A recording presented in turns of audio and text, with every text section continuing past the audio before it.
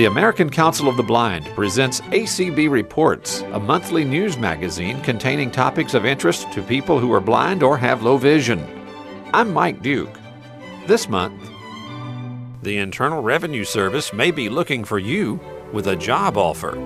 But ACB Reports for August 2008 begins with a shopping trip for back-to-school apparel. From the Mirrors Project in Chicago, here's Lynn Cooper. As summer days wane, you can almost hear moms cheering and kids groaning as school is on the horizon. So what we're going to be offering our listeners today is something different, and that is a few tips and techniques, some secret weapons for making this seasonal rite of passage, if you will, manageable, economical as possible, comfortable for mom and students, and maybe even a little bit fun. And I've gathered them from sources such as Parenthood, About, eHow, DressingWell.com, and also many different magazines. And I've also talked to moms and dads with children. Number one, Mike, very, very important. None of this means anything without our first step, and that is to ask school officials for the dress codes, and that often relates to whether or not there's uniforms and what have you. Very, very important because every school is different. So it's real important because, as we've been saying for years, appropriateness is key, and we don't want to send our child with something that's wonderful to school and find out that it is not allowed. Right after that, we're going to do something which is shopping at home first. That involves a closet run-through. We're really going to look in our store, otherwise known as our closet. Go in there, spend at least a good afternoon, if not a day. Make it as fun as possible, and that is definitely the key word in all of this, so it's not a drudgery. We want to bring our other family members in, bring other kids in. Bring human mirrors in. If we have family, friends, trustworthy human mirrors, bring them in because we want to weed out the things that are not any longer appropriate, do not fit, are not maintained properly, maybe worn out, maybe torn, maybe faded. And we want to do one of four things. Give them away to the other family members or friends, throw them away, save them, or sell them on eBay or a yard sale. The next thing we want to do is consider fashion changes in that. Pay attention to our children's trends, and things are different for every age group, certainly. We want to discuss the trends with kids. Not all of them are going to be appropriate, but we do want to have these discussions because we all know that we want things and we need things. We want to make sure that we discuss with our children the difference between wanting and needing. It's a good time to broach this subject. And having this conversation, Mike, at home is a real good place to have it instead of the clothing department at the store. And then another tip that's very important, we find, is to make sure we don't buy everything before school begins. Hold back a little bit. Maybe buy the basics before school begins. And then when the children get to school, they can kind of discern what is the piece or pieces that seem to be popular. And if it is within one's wardrobe budget, that is a good idea to have a few of those pieces so that they can feel like they're fitting in, definitely. A really, really good way to put a wardrobe together for back to school economically and easily is capsule wardrobing. This applies for men and women, boys and girls. And it's really a good idea for not only money saving, but for ease in dressing, ease in putting together our outfits every day. It involves buying core pieces, pants, maybe a jacket if it's required, shirts, T-shirts, what have you, in core colors, meaning easily interchangeable colors, whether they be lights or darks. That will make it much easier to buy additional pieces. Good idea, too, with this in mind, to lay out outfits as we're buying them, as we're getting ready to shop. Have our human mirror with us and say, okay, here we go. That's one outfit. That'll be good for this activity, day-to-day school. Now we've got a field trip we need to consider. And once again, with a conversation with the principal, school authorities, you'll get an understanding of what those requirements are. A real good tip, and it's a star tip, is to consider service animals if they're being used. I said this to a group years ago, Mike, and one of the women months later came to me and said, oh my gosh, I changed my whole wardrobe because I have a light-colored guide dog and I had all dark-colored slacks. If we cannot notice the shedding, others will. So consider your service animal, and if you are ready to start a core wardrobe, go with that color. That's not a bad idea. If you're going to go to jeans, go to a lighter colored jean. If you're able to and you're buying slacks, go with lighter color slacks. If your dog is light color, dark if your service animal is dark color. As much as it may terrify parents to hear this, it's probably a good idea to give the young people a choice to some extent. It allows them to feel emotionally and psychologically that they're buying into the process, and they will then have ownership. But we do have to consider that big A word, Mike, and that is appropriateness. Then we have the eternal issue that comes up in TV movies and after-school specials, and that is peer pressure. We've all fallen prey to it, and it's a real important thing. You know, we tend to put that as a negative, but when we're dressing, we really do want to fit in. We want to fit in to some extent, yet we do want to be appropriate to respect ourselves in dressing and to be respected, because we know that a full 80% of our message is visual. Whether or not we are able to observe, we are being observed. So we really do want to sit down, once again, not in the store and have these conversations where it's going to add to the craziness factor, but we want to sit down and maybe look through magazines with our human mirror, or mom, dad, brother, sister, and say, okay, this is what's being worn.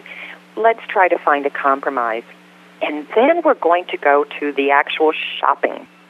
I'm sure many of us have heard over the years, failing to plan is planning to fail. It's important to plan to shop and shop our plan. Not only does it cut down time, it's an energy-sapping activity.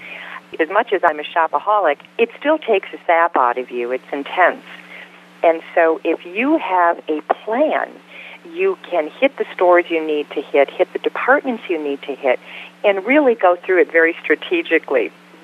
Very important to pay attention to three little topics in shopping when we are planning. Appropriateness, I cannot stress that enough, Mike. Durability, of course, that relates also to maintenance. Is it washable? Is it going to hold up to playground wear or just basic high school, college activities? And then, of course, price. And as we've said to our adult listeners, cost per wear is very important. If we're going to be investing in something, whether it be slacks or kind of a core piece, we may want to spend a little bit more money if we're going to get a higher quality good that can be worn more often and worn longer. But we also know, Mike, that these young people are growing. So we're not going to be having too many investment pieces. Maybe we want to invest in a good backpack or something that will not be grown out of. Couple tips for shopping.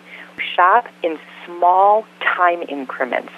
Reason being, it is high stress, usually, even in the best of days, high energy activity. There's a lot of adrenaline. There's a lot of emotional back and forth. So we don't want to say, hey, we're going to go out for 8 hours. That's just not realistic. Good idea before one goes shopping to feed everyone. If our blood sugar is low, that translates to grumpiness. And we want to make sure before we go that we have maybe a good high-protein breakfast, but we want to take some granola bars with us, some orange juice, so that we do not become itchy, and that often is due to just simply low blood sugar, low energy. Take breaks throughout the shopping excursion. Wear proper undergarments and comfortable, easy to get off and on shoes. If we normally wear tennis shoes, this would be the time to just wear loafers that slip on and off. Another tip is to set aside one day for clothing purchases if we have more than one child to attire. Then what we want to do is one day set aside for clothing for that child, the next day school supplies, or all school supplies on one day, all clothing purchases on another. it's easier to do a laser-guided shopping. It really will cut down on the craziness. And shoe shopping is really best as late in the day as possible. And this is a little secret that I gained in my days in the shoe business. Feet are swollen.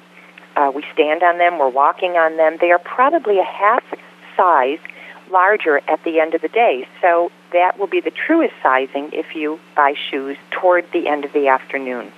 There will not be a risk of getting shoes too small. A couple other tips for where to shop. Real good idea is recycling, and that is vintage stores, secondhand stores. If we are low vision, blind, we want to make sure that we take along a human mirror with us because, as you can imagine, the clothing has been used. We want to make sure it's in good shape, a clean condition, or at least reparable. Look at outlet stores. Want to pay attention to the prices, though, because outlet doesn't necessarily mean that it's going to be much less. Stores such as department stores often offer a 10 to 20% discount to open up the store charge account. So if you are able to and you're in a position to carry another charge account, make that list, take your plan, get as many things that you know you need for your child or children, and then if you wish to, open up that store charge because that 10 to 20% is available on that one day. So that is a really good idea if you know that you wish to open up that charge account and you are going to be doing a lot of shopping that day. Another thing is to shop post-season sales. If you have storage, the end of winter sales come February, come January, even December, bump it up a couple sizes if you anticipate growth and buy those winter coats at a half to 75% off. Another star tip is that usually mid-July through the month of August are the biggest sale months for retailers, and that translates as well to back-to-school clothing. It's a big, big, big market. But whenever we shop, remember, we're going to have our plan. We're going to remember appropriateness, durability, and price. Then what we're also going to consider, and this is a big deal nowadays, online shopping. Great if transportation is an issue, which it is for many of us. No crowds. You can do it in your underwear at 2 a.m. You can't sleep. You can get up and shop, and it's great for busy moms and dads because you do not necessarily need to be around your children's schedule. If you know their sizes, good idea to measure with a tape measure the basic sizes, bust, inseam, which is the crotch to the ankle, basic shoulder sizes, arm length, what have you. So you're armed with that when you are online shopping. Another real important thing, I believe, is to be environmentally conscious. It's one of the cool parts, Mike, about recycling and going to secondhand stores. We're not unloading a lot of things into landfills. Another thing to think about is organic cotton products. A lot of kids, unfortunately, are allergic. Dyes often cause allergic skin reactions. And earth-friendly products are more widely available now, products made with organic cotton, for instance. And not only really are they healthier for the planet and your kids, but it's amazing. Conventional cotton, which is the cotton that most things are made out of, the growing of that is responsible for 25%, a full quarter of the world's poisonous pesticides. They're a little bit more expensive, so that might be a time to look in the labels when we are at the secondhand store, or to look at wardrobe swapping, and that's become a real big deal, and that is swapping with friends. Parents get together, and they bring things that are in good condition, no longer fit or no longer are desired by their children, and they swap. And in some cases, in many cases, if the child is old enough, bring them along if they're able to enjoy such a thing. Then, now that we've got the clothing at home with us, we've got labeling issues because in the morning when we're getting ready for school, ideally we have laid out clothing. Truly that cuts down on the stress and the craziness factor we've talked about. But labeling is a real important thing. We can do that a number of different ways. We can take a permanent fabric marker, just a black marker. They're sold at any one of your dime store, drug stores. And you just want to make sure it says permanent fabric marker. Take that marker, write your child's name, especially if they're going away to school or if they're a live-in situation or just at home with clothing with other children in the house. it's a real good idea just to put the child's name on that tag, just in the back of the clothing. Plastic tags, which are available through various resources that we've mentioned, and even safety pins. And then, of course, we've got Braille labels that we can get from Adaptive Products, catalogs, and what have you. Whatever works, essentially, as long as it's easy, there's not a lot of hoop-de-doo trying to find pieces as we get ready for school in the morning. Now, how do we maintain these wonderful things that we have purchased? Once again, as much as possible, let's look for the washability and bring the human mirror in and have a run-through of the clothing, checking for stains and damage at least once a week. Real important, because we know that going with a stain, no matter how smart we are, no matter how well-spoken we are, it will not only fill in that stereotype, but it will also call attention to itself, and the rest of the message will be overlooked. We also want to keep our special occasion outfits separate. We don't want to, when that special event at school comes, be running around polishing shoes at the last minute or trying to repair shirts or trying to get a spot out of a tie.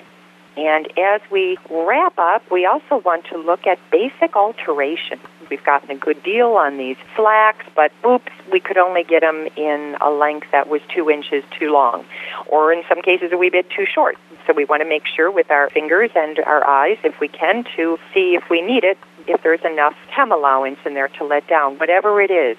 A real inexpensive and easy way to get basic alterations, not things remade, but basic alterations done, is at a local dry cleaners.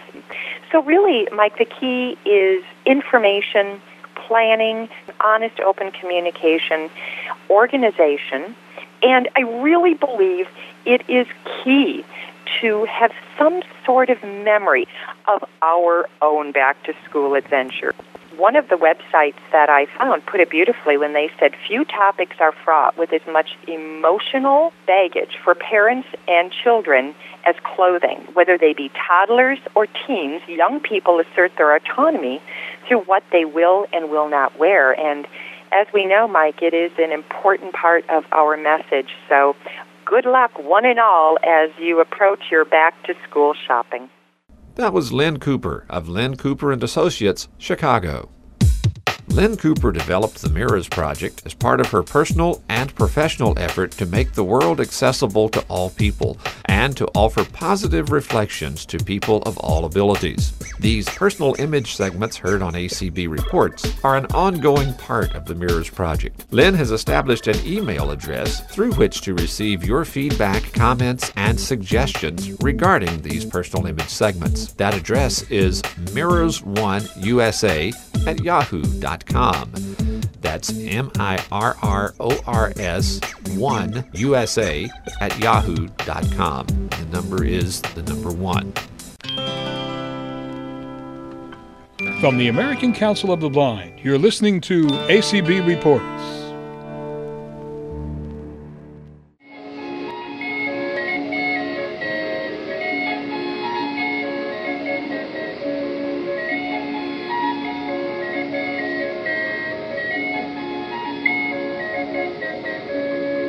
The music you are hearing came from the Calliope atop the Belle of Louisville, a paddle wheel steamer which conducts evening cruises along Louisville's Ohio River waterfront.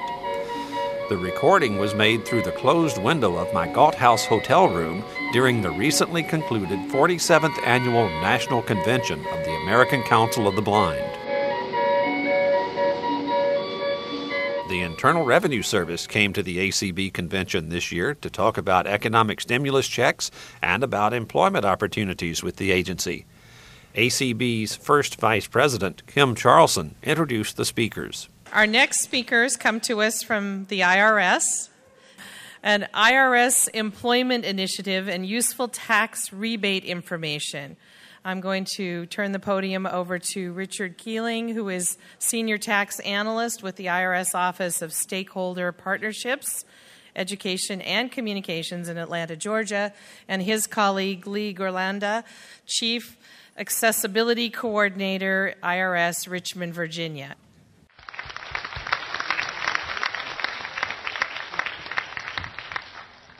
Okay, thank you. I'm Richard Keeling, and I'm with the Internal Revenue Service, and I'm here to help. Right there. Now, we always say that, we start out that way, and after the laughter dies down, we start talking about our program.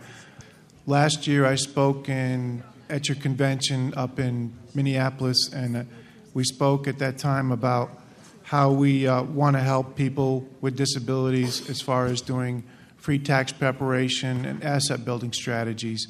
And I also mentioned that we would hope that American Council of the Blind and the Education and Outreach Department of the IRS where I work would be able to form some sort of partnership around that. And I'm pleased to announce that we have agreed on a memorandum of understanding where we hope to assist all people with disabilities, including blind and visually impaired, in the 84 cities that we're currently in that are involved in free tax preparation and asset building. Free tax preparation is available if you make less than $40,000 a year, and we have over 300-plus coalitions where they're doing this throughout the country. Many of the affiliates will be receiving some information on that. I also want to, while I'm here, briefly just talk to you about the economic stimulus payments if you have not heard about it or already filed for one.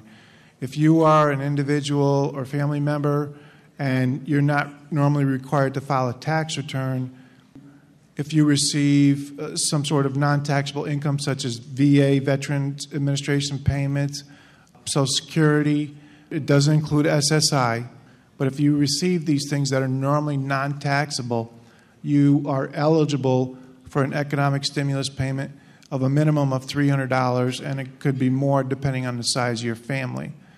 I hope you encourage all the people that you know in your communities that are on Social Security benefits or are on Veterans Administration benefits. Our last statistics showed there's about 7 million people on Social Security benefits and VA benefits, or they may even work and have just a small amount of income. They only have to have income over $3,000 to qualify. You could actually go to irs.gov, type in the keyword stimulus, and find out all kinds of information. It's 508 compliant. It's very accessible. My colleague Lee is blind, and he accessed it recently to find out where his check was, and all he do is punch in a few numbers, and he was able to find out that he was going to get his check in a couple weeks, and he just got it. I hope that you will take advantage of this and some of the other credits that are out there, especially the Earned Income Tax Credit, which is a $43 billion program a year for working people with low wages, etc. With that, I'm going to turn it over to Lee, who's going to talk about some very interesting things that we do at the IRS where we're hiring people with disabilities. I've worked with the IRS now about 25 years.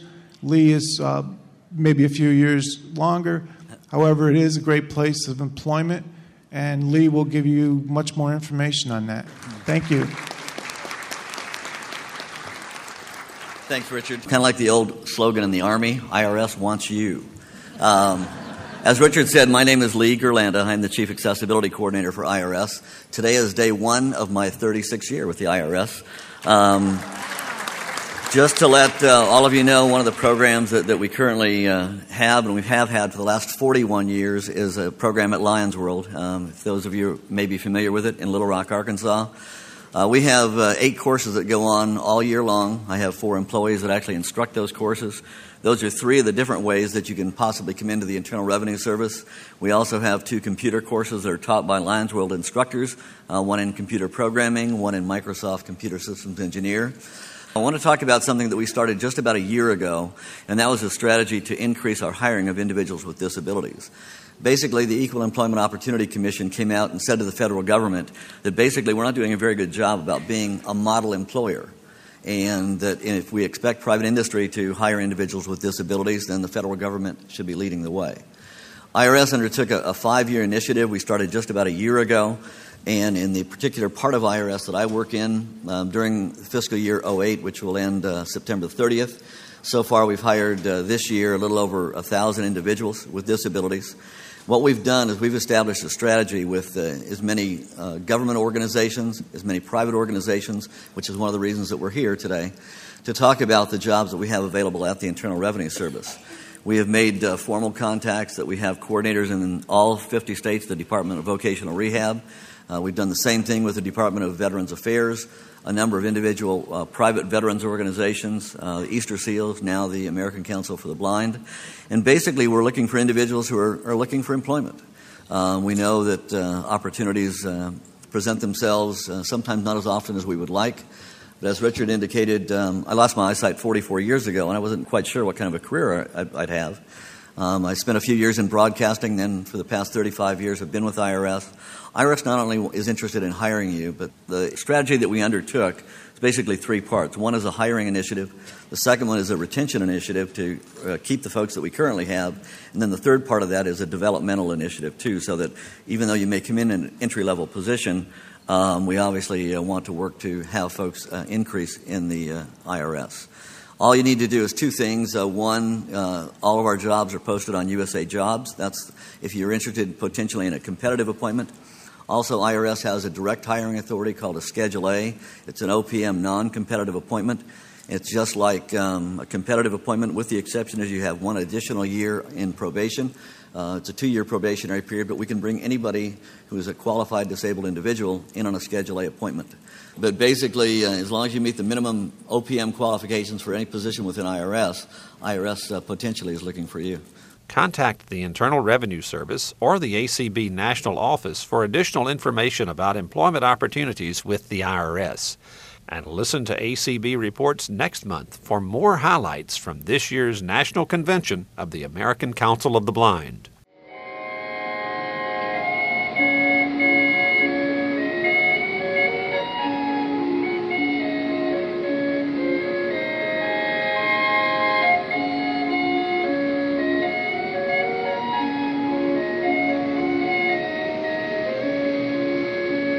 You've been listening to ACB Reports, heard on Radio Information Services nationwide on Side 4 of the Braille Forum Cassette Edition and throughout the world on acbradio.org. ACB Reports is produced at Radio Reading Service of Mississippi, a service of Mississippi Public Broadcasting. Send suggestions and comments about this program to reports@acbradio.org. Contact the American Council of the Blind online at acb.org or phone 800-424-8666. Thanks for listening, and please join us again next month for another ACB Reports.